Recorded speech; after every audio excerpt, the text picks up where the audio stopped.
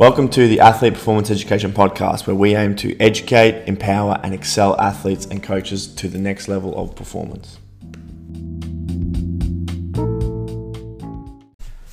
Welcome back, everyone. I've had my morning coffee and I am flying. So you probably don't need to chuck this one on 1.5 times speed. I'm going to keep it there most of the chat.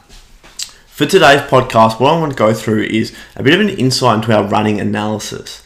The reason I want to talk about this is it's probably something that as a consumer or as an athlete, someone who participates in fitness training and different services out there, it's probably something that doesn't really exist a lot and doesn't really have much understanding in terms of its value and its purpose.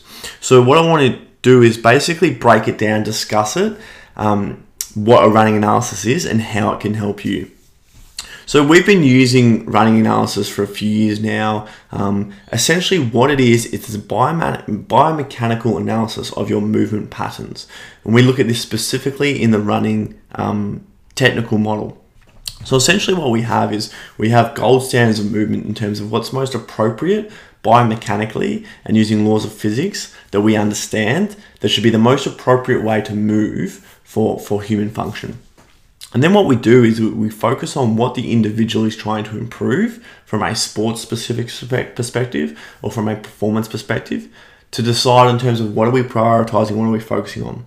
So what I mean by this is, are we focusing more on speed? Are we looking at acceleration qualities? Are we looking at overall running capacity and running economy, which is really, really important for those longer distance runners? So that's essentially why we use the running analysis and what we're trying to focus on. What the running analysis tells us is it tells us what is working and what is not based off that gold standard movement. It doesn't necessarily tell us how to fix it or what we need to do to fix it. That's another element, but it tells us what's going on. So what we're looking for is we're looking for key movement patterns that are occurring across the athlete's movement. Now in our running analysis, it's really, really simple. We use a top speed approach. So what we get the athlete to do is to run at top speed and we film from side on. We then break these down into still images at 5 key phases, and these 5 key phases tell us what the body should be doing at certain points.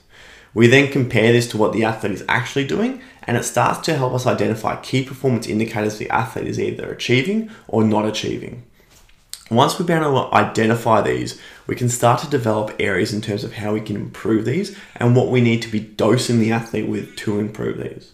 So fundamentally what the running analysis provides is it provides us with qualitative feedback in terms of what the athlete's performance capabilities are, as opposed to quantitative, which is our typical speed data tests. So things like your 20 meters, flying 10s, 100 meter sprints, something that derives a specific number is one element of performance, but being able to assess the qualitative movement is another. And that's where the running analysis is really, really appropriate. So we use that 5 still clips, which is called a kinegram. And then we analyze it and we look at the movement and we use our coaches who are qualified and understand these key biomechanical principles to assess the movement and then to identify, okay, these are the areas we can improve. So this is looking at specific key landmarks of where the body is positioning and landing. And once we've been able to identify these, we can start to work out key things that are occurring appropriately and potential areas of improvement. Once we've highlighted these areas of improvement, then it helps us prescribe what we want to do with the athlete. So these might identify strength deficiencies, in particular asymmetries. So one side of the body is particularly stronger than the other side of the body. So it ensures us that we need to start planning some unilateral based strength exercises where we're using one side of the body to improve that strength deficiency. So we can start to improve that. But then we have to use biomechanical running exercises to help bring that strength into the movement pattern. So it's one thing to improve the muscle quality, but what we then need to improve is a neuromuscular relationship between the body's ability to utilize that muscle quality. So it's all well and good to improve your hamstring strength, but if we don't incorporate that into a skill-based movement, the neuromuscular system won't necessarily just use that hamstring strength. So we need to teach the brain that that hamstring strength is now there. And that's where we use our movement-based exercises. So these are more of our traditional running drills. So we've got the kinegram, we've got the running assessment, we've identified the areas for improvement. Then what we do is we prescribe running drills based off this analysis. The running drills will then help improve those running mechanics, which will get us closer to that gold standard of movement. So overall, that running analysis is a really, really effective way to break down individuals' movement, analyze areas for improvement, and then provide us with information that's going to help us best address these areas for improvement. We introduce the running drills progressively and progress these across what we've previously mentioned, our conscious competence model, where we move from not understanding a movement and not understanding how to improve it at our unconsciously competent incompetence phase.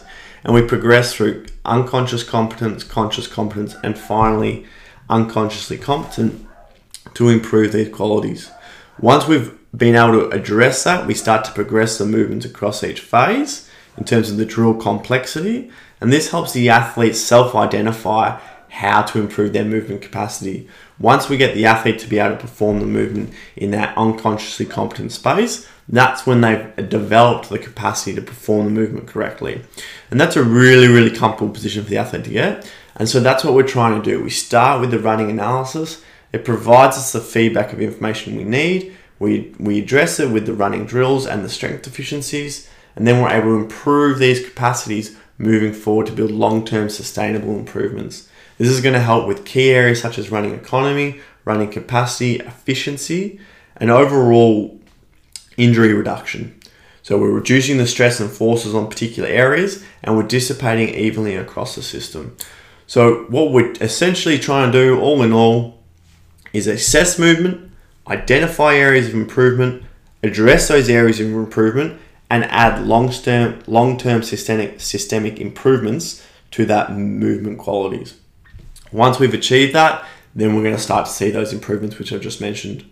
If you're interested in any of these services, we offer them now face-to-face in one-on-one and two-on-one capacities in Metro Melbourne.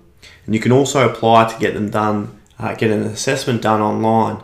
As I've previously mentioned, this requires fraction of assistance from your end in terms of setting up the filming. But once we have that filming of you running, we can complete the full biomechanical analysis, get those reports to you, and prescribe you with a bit of a training routine and exercises to help improve those qualities on our app-based system. If you're interested in any of these services, please make sure you reach out.